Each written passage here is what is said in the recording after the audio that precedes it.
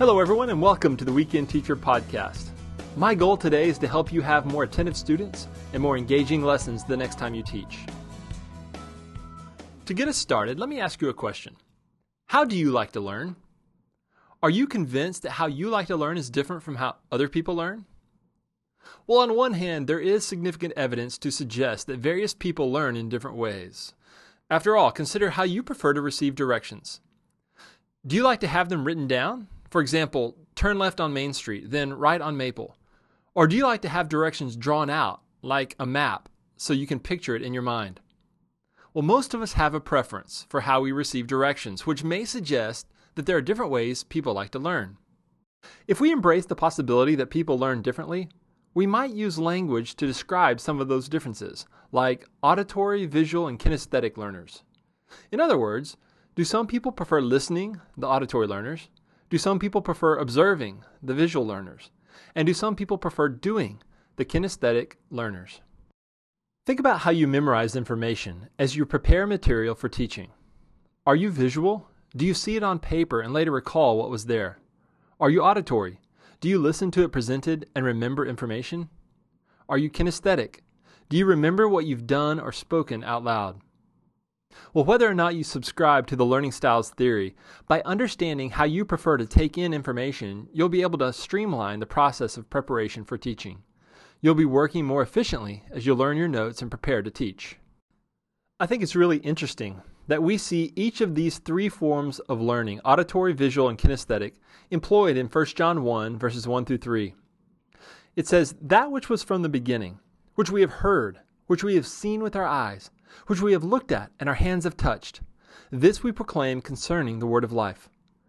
In these verses, John testifies that he has heard, seen, and touched the word of life, namely Jesus. Thinking of other New Testament figures, we might ask, what type of learner was Thomas? Thomas, who did not accept the testimony of his friends about the resurrection, but wanted to see with his own eyes and touch with his own hands the scars of Jesus. But a conversation about learning styles theory involves more than auditory, visual, and kinesthetic types of learning. In fact, there are those who call these learning modalities. Learning styles theorists have suggested even more ways people prefer to learn. For example, Marlene Lefevre outlines 4 different types of learners. The analytic learners enjoy learning alone and are guided by the overarching question, what do I need to know? Common sense learners seek practical application and ask, how does this work?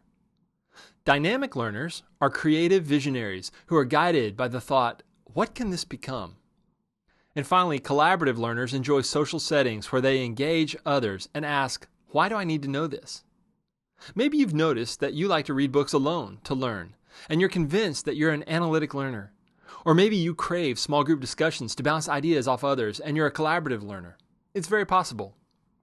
But now that we've had a chance to acknowledge what learning styles theorists propose, let's consider the opposing view. An NPR story that aired in August 2011 was entitled, "Think You're an Auditory or Visual Learner? Scientists Say It's Unlikely." In this report, a cognitive scientist, Daniel Willingham, claimed there may be too much emphasis on students' alleged learning styles and too little consideration of the content being presented. And I think it's an excellent reminder. To illustrate, let me ask you which country I'm describing now. This country is a popular destination for millions of tourists for its charming atmosphere. It's the largest country in this part of Europe. It's composed of lush plains, rich mountains, and beautiful coasts. Because of its high-yielding resources, it is the lead country in the EU for food exports. Its wine is considered one of the best-tasting wines internationally, and it is the largest wine producer in the world. Well, that information is one way to learn about a country. But compare that auditory description to a map of France. How do they teach differently? When it comes to geography, learning must include the visual. Geography requires maps. It's not something you learn best simply by auditory descriptions.